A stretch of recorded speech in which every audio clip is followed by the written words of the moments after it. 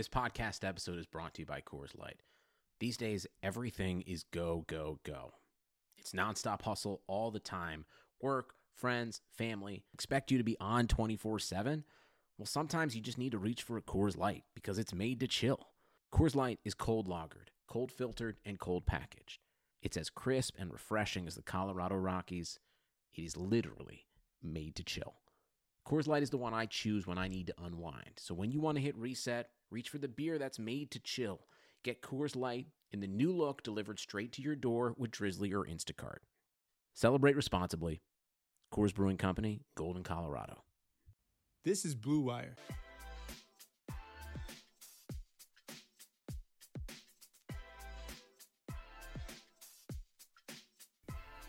What is up, everyone? Welcome back into Browns Film Breakdown. I'm your host, Jake Burns, writer for the OBR and writer for Cleveland.com. Just wanted to jump back in. It has been a while since I have put out a pod. Been a little bit of a crazy 2-week personal whirlwind, so I apologize for that. But here we are. I want to talk Browns. And Wednesday, I was lucky enough to visit OTAs, the first open mini camp to the press, and quite a few takeaways. I thought I wanted to get up there. I was excited about seeing the prospect of seeing Odell Beckham and Jarvis Landry, and sort of the whole picture of what this team will look like. Unfortunately, Odell decided not to be there, and Jarvis wasn't able to go, so the wide receiver group looked a little bit different. Rashard Higgins was on the side working on some things. Looks like he had a form of a calf issue, so he was unable to go. But nonetheless, it was still an informative day for me. And yeah, let's well, first off, mini camp and the voluntary part of that. I just need to sort of reiterate that this is voluntary. These guys don't have to be here per what was bargained in the collective bargaining agreement. They don't have to be here, and the team can't hold them accountable for being here. So it is advantageous for some players to be here and be receiving coaching and working towards getting on the roster, and it's advantageous for younger players no matter their rookie, first, second, or third year. But there are guys who have the ability, special ability, and sometimes they have other commitments that they don't have to be there for. That's why this was bargained for. And if Odell has other commitments that he would like to pursue up until the mandatory minicamp in a few weeks, more power to him. I have no issue with him missing that because the talent is there. And this isn't about classifying players in a different level of preferential treatment. Any of these guys can miss time if they feel so inclined and don't want to be there. Duke Johnson has chosen not to be there.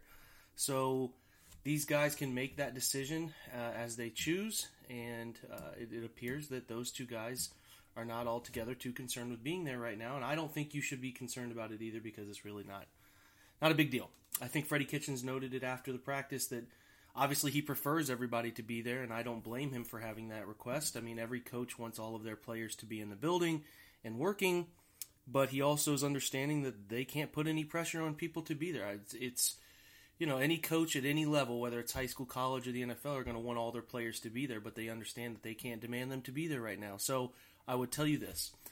Panic in 2 weeks. If he's not there at mandatory minicamp, then there's something else going on. So until then, don't worry about it.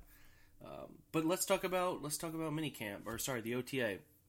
I thought it was effectively run. The guys looked comfortable around this new coaching staff. Really appreciated, as things opened, just how Todd Monken approaches players, coaches players. I like his feel with the offenses. They were sort of running through, we used to call it formation recognition, routes on air, just sort of a concept that is getting reps with the schemes and the play calls and all of that. In and out of the huddle, run your route, get to your landmark, quarterback throw the football to your first or second read, and go on from there. And I just really like the feel with Freddie. I like the feel with Todd Monken, and I like that group. Those two coaches dynamically coaching the offense and being the main voices was good to see. So that's the beginning of practice. You get into Indy drills. Jannard Avery went with the defensive ends, so he did not practice with the linebackers. First linebacker group was at Sam was Ardarius Taylor, the signee from Tampa Bay, at Sam, and then you had Mike, Joe Schobert, and then Christian Kirksey was your Will. They rotated Ray Armstrong with the second group, and the young guys, Mac Wilson was at will. Your Sam your middle backer was Sione Takitaki, and then your Sam in that group was the other undrafted free agent who is Willie Harvey, who I really like. He moves extremely well. This undrafted kid out of Iowa State. Posted some tape on him. Everything's there testing wise in terms of the athlete he is. The tape is pretty solid. The production's solid. Shorter arms, which might come into play a little bit, but that guy's a player, and I think he has a real shot to make the roster. So something to keep your eye on is that name, Willie Harvey, and sort of being a depth linebacker, somebody who they might have hopes can be something more. Wide receiver wise, you had Ratley and Willies were your two main guys who saw a majority of the time playing Z and X. You saw in the slot a little bit of Blake Jackson. Antonio Callaway did practice too, so I'm sorry, Callaway spent a majority of the time at X, and then Willies would rotate with him. But a really good day from Ratley. I liked how he was, I think more so this year, getting in and out of cuts was a little bit more effective. Last year he was more of a long speed guy. Just thought he was really effective getting out of cuts, made a ton of nice plays over the middle on deeper dig routes, so I liked that from him. Damon Sheehy Giuseppe, the kid they signed, sort of, I don't know, air quotes there, off the street from Phoenix College. Liked his effort. He had a nice catch in Skelly, which is 7-on-7 on a corner route, which was good to see for him working with the twos. So, offensively, that's the gist of it. Defensively, your first team defensive line, you were looking at Myles Garrett, Olivier Vernon, rotating between right end and left end, and we'll talk more about that next week where those guys are lining up. It's a question that we threw out to them in the presser when we had a chance to talk to Olivier Vernon. Olivier says it's game plan related, so we will keep an eye on that. Defensive tackle, Sheldon Richardson, Larry Ogunjobi, your first group. Second group, Trevon Coley was in your second group. You had a little bit of Devereaux Lawrence and Carl Davis rotating with that second group too. Your defensive ends, Chad Thomas was your second group D end, along with Chris Smith. Anthony Zettel got a little bit of time too. And that's really what was going on up front. The big surprise in the secondary was that with first group out reps, TJ Carey was playing outside, and Jermaine Whitehead, a name you guys are probably not all too familiar with, he hasn't played a ton of snaps here, was playing slot. He got a ton of action with the first team. Whitehead's been with Green Bay. He wears number 35. He's been with Green Bay. He's bounced around a little bit. He's with the Browns just last year. But somebody you probably didn't notice all too much. So, it's going to be extremely interesting to see how they use him.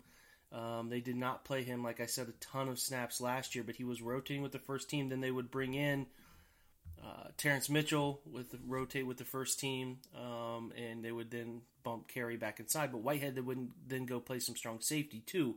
So he is all over the place, Jermaine Whitehead, with the first team. So that's of note because I don't think many people expected that. And then with the second team, you had Sheldrick Redwine, Eric Murray, who they traded for there for Emmanuel Ogbah. And then you had Greedy Williams playing one corner opposite of a couple different players. DeVere Thomas was one of them that they were playing opposite of. And then also saw a little bit of time from Philip Gaines. He had a nice play as well. Young guys, Donnie Lewis, didn't see him pop very much, which that's okay. That's, those guys who are going to get reps later on. We'll see about that. Denzel Ward had a nice practice. He's obviously fluid. Continues to be the corner that we think he can be. Offensive line-wise, your first team is as you would have expected. Corbett, Bitonio, your guards. Treader, your center. And then Greg Robinson and Chris Hubbard are your tackles. Desmond Harrison was out with a issue in his family. He will be back in the next few days, we're told. And then your second team tackle. So this is where it gets interesting to me because they're trying to figure out where their depth is going to be. So second team tackle, your left tackle in this situation was Kendall Lamb, the signee from the Texans. He played right tackle majority of the time for Texans last year. He'll do a little bit of both. So them using him swing tackle-wise to get work both spots was not to be unexpected. Then Brad Seaton was your right tackle with that group. Big fellow who they signed to the practice squad last year. Not sure he's going to have a real chance to make the roster, but that's who they're going with the second team. Maybe if Harrison comes back, that changes. Your right guard with the second team was Kyle Kalis, Michigan kid, who Brown signed to the practice squad last year. He actually played some snaps at first team right guard. He would rotate about 75-25 split with him and Corbett. So that was something worth noting, as we did not expect the right guard position to be challenged by Kalis, so they may have just been giving him a one-day look. You never know. And again, guys, these are one-day looks at these things. So, things could change. They could have changed today at the third OTA. They could change next week. You never know. Just going to kind of report to you guys what I'm seeing every single day. So, yeah, that's who was your right guard. Center in the second group was Eric Kush, the signee from Chicago. Connections back to Kansas City, and then Brian Winsman was your right guard. So they have some of those guys who are going to be in the interior, Winsman and Kush. You're going to have to figure out where they're playing, but it just seems like they sort of pigeonholed that way. I'll keep that in mind as next week I go and see if those things change at all. But that's sort of the look of what you're getting for second team wise, and it's fluid, changes day to day. Coaches could just be looking at where guys fit long term, just giving them different looks at different positions. I'm not entirely sure. You never know what they're thinking or what their depth chart looks like, or what coaches in this time of year are really just trying to get guys mental reps, because they're not wearing pads. They're just wearing helmets, so you don't get any run game action. So it's hard to feel sort of what the line is looking like or how they're performing, because you don't really know. But you don't get much run game in this stuff either. So it's a ton of passing game this time of year. I will give you the note Drew Forbes was playing a ton of guard, so not sure that the tackle fit will be there for him, or their plan is to use him at tackle at any point at all. They might just streamline him as the guard that they think he can be, and maybe he can compete there and progress this year and be a future component in the interior of the Browns offensive line. And then kicking game battle, I thought each kicker was kicking well. They both missed a field goal apiece, Greg Bryant and Austin Seibert. We'll just have to pay attention to that as it goes. It's going to be fluid. They're going to give both equal kicks, but they're going to have to make a tough decision at some point. Probably comes in the preseason. Let both of them get out there and kick in the preseason. I would imagine Seibert will be given every chance to win that job if he can, because they spent actual draft capital to bring him in. So keep your eye on that. But I did like how the football came off Seibert's foot, and I thought he kicks off extremely effectively, of putting the ball back of the end zone each time. Garrett Gilbert, sort of just a fine practice. Nothing stood out necessarily. I thought Drew Stanton looked much more crisp, which is what you would probably expect in this situation, as the backup quarterback. Baker looks different. He looks bigger, thicker, stronger. I don't think he's in any way looks out of shape. Some people try to claim that he looks sort of chubby. I don't get that vibe. I think he looks like a bigger, stronger guy, ready to wear some of the hits that take their toll on quarterbacks. And I think he actually probably is that 215, 220 area if you put him on a scale. Noticeably bigger, noticeably more comfortable, noticeably leading this team. The voice on offense comes from him. There was a skirmish between Lindsey Pipkins and Derek Willis, and Baker's the voice. He's the leader of this team at just the age of 24 years old, and that was really good thing to see. Who steps up and who talks on the offensive side of the ball when things get tough. He's doing that. So everything you want him to be, he is that right now, which is good to see, and you feel good about it. Ball jumps out of his hand still. Liked his ball placement. Did throw one interception in Skelly on a bad throw into a curl flat situation, but it happens. You try to figure out and iron out those things now. But a really good day, threw the ball well and effective. Kareem Hunt, just a reminder, very good football player. I tweeted that out. He's. I'm going to talk to Mary Kay about this in a minute, but he's a step above, man. You forget how good that guy is, the things he has done as a professional football player. He is extremely good, and the Browns have him compared to their situation over the years past. Now you have Kareem Hunt, and now you have Nick Chubb, who Nick Chubb looks like Nick Chubb 2.0. He just looks stronger. Somehow he looks like an even bigger mass of a human. And that frame, compact frame he has, he looks good. So both of them look really good. It's going to be an exciting year for the Browns backfield. It looks like they're both splitting some first team reps in this OTA session. We'll see. Freddie at the end of the session did not say they have a clear answer on what the NFL is going to do with Kareem during the first 8 weeks. The Browns have requested to keep him around the facility, to keep him engaged with everything going on, but they don't seem to have a clear answer there. So that is really the sum of what I saw the first media session OTA that we are available to see. We will get back in next Wednesday, and we will discuss any differences between week 1 and week 2 at that point. So I try to tweet as much as I can while I'm there, give you guys live information, give you guys as much a feel for if you were there yourself, you could take those things in too. So hopefully you are enjoying that. But now I want to jump over to our guest, somebody who is a colleague of mine now at Cleveland.com, as we both do work on the Browns, and she's a legend in the beat writing industry here, and I'm lucky to have Mary Kay Cabot on. So let's jump over to her interview now.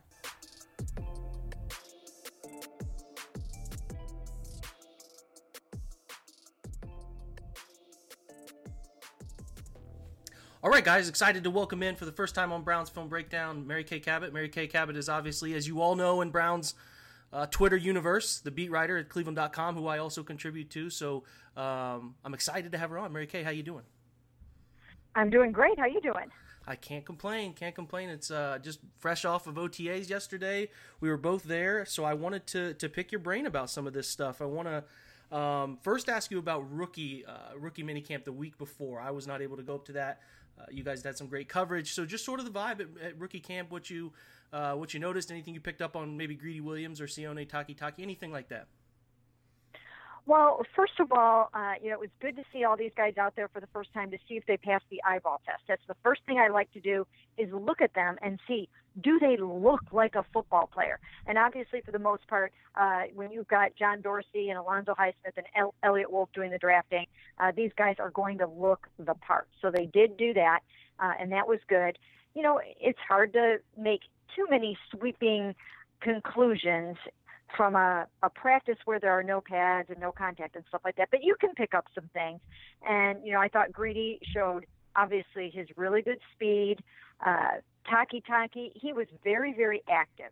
He was all over the place. He's got a lot of instincts, a lot of energy, and, he goes from sideline to sideline, and he just really kind of has a nose for the play and a nose for the ball. So fun to watch him. Sheldrick Redwine, he's got the good size. He's also got really good instincts. He's also a ball hawk. It was good to watch him and kind of see him looking the part out there. And again, at OTAs yesterday. Then you move on to Mack Wilson. Actually, I haven't written this yet, but I talked a little bit to Nick Saban, who I go way, way back with Nick Saban. I have a few funny stories about that, but had a chance to talk to him a little bit about Mack Wilson yesterday. I think more than anything, I think he wishes that Mack would have stayed around for at least another year. He was only a one-year starter there, but he did have some good things to say about Mack Wilson. So those are some of the things. Good, yeah. I think that Browns fans should be excited about this draft as a whole. I noticed yesterday that those three linebackers, including Willie Harvey, the Iowa State kid, they kept around from rookie camp, were in a group together, and they look good. They look fluid, and the best part of it all is, in my opinion, Mary Kay, is that they don't have to rush those guys on the field, right? That's exactly right. They don't have to rush them out there. They've got some good depth, and I think that one of the things that they really tried to add to this defense this year was a little bit of that nastiness, a little bit of toughness, a little bit of experience. So you're seeing some things like that in guys that, that maybe they felt that they were lacking in that before. So when you have a Sheldon Richardson out there, and you've got an Olivier Vernon, and you have a Taki, and there's just a different vibe on defense. And Freddie was right with you. He was talking about the fact that the defense has kind of flown under the radar a little bit because everybody's so excited about Odell and whatnot. Mm-hmm. But I think Browns fans are going to love this Cleveland Browns defense this year. Couldn't agree more, especially with some of those names you mentioned. Olivier Vernon, he got a chance to talk yesterday, and Sheldon Richardson, I think he caught a radio bit for a minute. Just those big names. What did sort of yesterday we didn't get a chance to see Odell. He wasn't there. Jarvis was out in the ball cap. Just sort of what are any little anecdotes you picked up from practice? Any observations you made that stood out to you? Well, there were actually a lot of things. Again, I did end up finding myself watching the defense a lot, looking out there and seeing Demarius Randall and Morgan Burnett working together at safety and thinking that I really like that combination. I like that a lot. Then I think, and of course you were there, so you saw Terrence Mitchell was very active, and, he made some plays. And I think that, TJ Carey and Terrence Mitchell are not going to give up that starting job to Greedy Williams without a really good fight. Now, of course, you need a lot of good defensive backs. And they're going to get a lot of those guys on the field early and often. But they have the depth there at the position now, especially, of course, if Terrence Mitchell stays healthy, Denzel Ward comes back strong from his concussions. But they have a lot to work with there now in the secondary. And I think that's good for Steve Wilks because he's got a secondary background. He comes from the world of defensive backs, and that's how he came up in this business. And I think those guys, they're going to improve their tackling. They're going to look a lot better when it comes to the run support, which is obviously very, very necessary for this football team. But those were some of the things that I was watching. And again, I was disappointed, and we'll talk, I'm sure, more about this. I was a little disappointed that Baker was throwing to Damian Ratley and Antonio Callaway instead of Odell Beckham Jr. and Jarvis, who has a little bit of an injury. So he couldn't be out there. But, so, you didn't see offensively some of the things that you are going to see out of the wideout position coming up. But it was fun to watch the running backs. Boy, that's going to be a really, really great position and such good competition this year. Yeah, that's what I was going to ask you about. You're talking about depth on defense. I think the thing that stood out to me as I go and I watch, and you forget that Kareem Hunt is on the Brown. Like, he is phenomenal. Like, one-on-one drills, you're watching him just really terrorize linebackers, which is what he's done in his career. And there are people that make the mutterings about, well, the Chiefs play in just a sort of system that any running back can flourish in. Do you get that vibe with Kareem Hunt? And sort of how do you think that running back situation shakes out as Week 8 creeps up in the season? Well, it's going to be very interesting. But what I do know is this. When a really good football player shows up on your doorstep, a Pro Bowl type football player, he stands out on the field. And you can tell instantly that there is something special about this player. And that's how it was with Kareem Hunt yesterday. You could just tell that he is a notch above most other players. And that's what it's going to be when we see Odell out there. I mean, you can just tell that they are something special. And that's what he was. That's what he showed, even in his route running. And like you said, the way he attacked the linebackers yesterday. He's fast. He's explosive. I think he's also very hungry. And we got a chance to talk to him afterwards. And I will tell you, he still has a lot of work to do. But I thought he was humble. I thought he was sincere. I thought, I believed what he was saying, that he's trying really hard. I like the fact that he's going out and talking to high school students and things like that. So, I basically bought into the whole, Kareem redemption story yesterday. Which I don't think anyone's at fault for doing. I mean, what happened was heinous. We all know it. It doesn't take anybody who's a genius to know that that's a situation somebody should never find themselves acting out in. But at the end of the day, I think that people deserve a second chance, and I hope that Kareem can do the right things to make up for that. And like you said, he is doing the right things. So it should be exciting to see sort of where not just the football player goes, but where the person goes, and sort of how he reshapes himself. And if he does stick to those vows to continue to be out in the community like he's talking about and is doing, which is good to see. So the vibe around Mayfield. So do you think you've spent more time with him this offseason than any of us being up around there? I mean, just sort of what do you think of year 2 for him? Where do you think it shakes out? Well, when I think about year 2 for him, I expect him to make another big jump, and he's going to have to do that. Now, of course, the supporting cast around him is going to be better, but it's going to have to be better because, I say this a lot. When I look at those last 8 games, he did some amazing things. He exceeded expectations. He came up the learning curve extremely quickly. However, he did not play some of the best defenses in the NFL last year, and I do think that that's a factor. And I think that, maybe you might disagree with me on that a little bit. I probably feel a little bit more strongly about that than you do, or maybe I do. I'm not sure. But I do think that he's going to face tougher defenses than the Cincinnati Bengals twice and the Atlanta Falcons and the Denver Broncos when they were basically down to smoke and mirrors at cornerback. So, teams are going to be gunning for him this year. He's going to have to be on top of his game. But I do think that with Todd Monken coming in, I think he will run more air raid concepts that Baker feels comfortable with. I think that Freddie will build on some of those great things that he did last year. And again, now he's got Odell Beckham Jr. to throw the ball to, and everybody will be in their second year in this system mostly. So I think everyone will be a little better. Yeah, I can. Anybody who logical about the last half of the year has to understand exactly what you're saying is factual. That they were playing teams, whether it was like you said, Denver, Cincinnati, who was completely obliterated with injuries, all the way to Carolina and through. Like they were just playing teams that weren't. I guess I would say clicking, and the teams that were clicking a little bit, like the Texans, were teams that Baker found some trouble against. So you're right about that. I would be fascinated from my end. Like you said, some of the other things that work in his favor, an improved supporting cast, a big-time wide receiver, his year 2 development, how that all sort of counterbalances, So you're right. He's got to make a jump. I think the jump would be trying to get 235-ish touchdowns and cut down on some of those mistakes he made. But I think people think it's a given, and quarterback progress is not always linear. So it'll be fascinating to see if he does take that year 2 leap that so many are expecting, or, like you said, if some teams start to figure out what he does best and how can we take that away from him. So I will be fascinated with that. I got one more question for you before we part. What position battle are you most fascinated with? Oh, that's a great one. Let me think about that. Well, actually, the position battle that I am most fascinated with right now really surrounds the running back position. Like you mentioned before, what is going to happen when Kareem Hunt comes back to this football team and they've got Nick Chubb there? I mean, before then, there are some other battles going on, none that are like really compelling or pressing.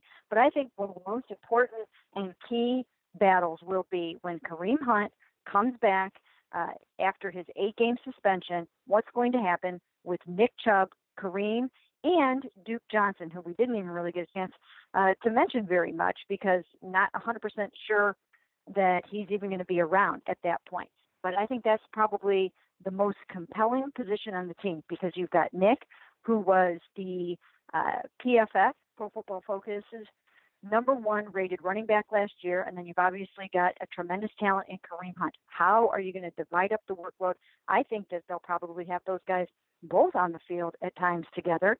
Maybe you'll even see Duke out there with the two of them at some point. I would never put anything past Freddie Kitchens in that regard. But you've also got a very pass-oriented offense. And so, yeah, that's the one I will be watching. Good stuff. Mary Kay Cabot, the Browns beat reporter there for Cleveland.com. Thanks for joining me, Mary Kay. I really appreciate it. Thanks for having me. Of course. All right, guys. Well, we'll come back with you next week. I'll try to give you some feedback after we watch the next week's OTA. Jump back in if you can. Throw up 5 stars. Give us a review there on iTunes. We always appreciate those. And, we'll get through this dry spell in football and up until mini camp's a couple weeks away, and then training camp is not too far off after that. But we'll plug through. So, again, thanks to Mary Kay. Thanks, everybody, for listening, and go Browns.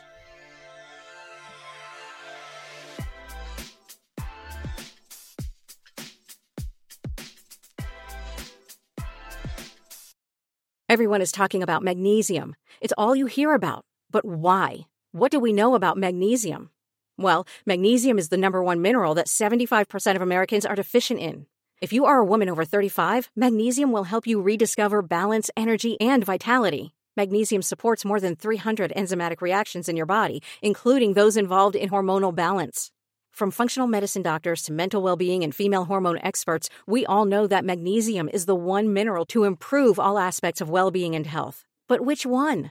Magnesium Breakthrough from Bioptimizers, the trusted choice recommended by leading experts with 7 best-absorbed forms of magnesium to ensure your body receives the support it needs for overall well-being. Go to bioptimizers.com/balance today and use code BALANCE10 for 10% off. Support your journey to wellness at bioptimizers.com/balance.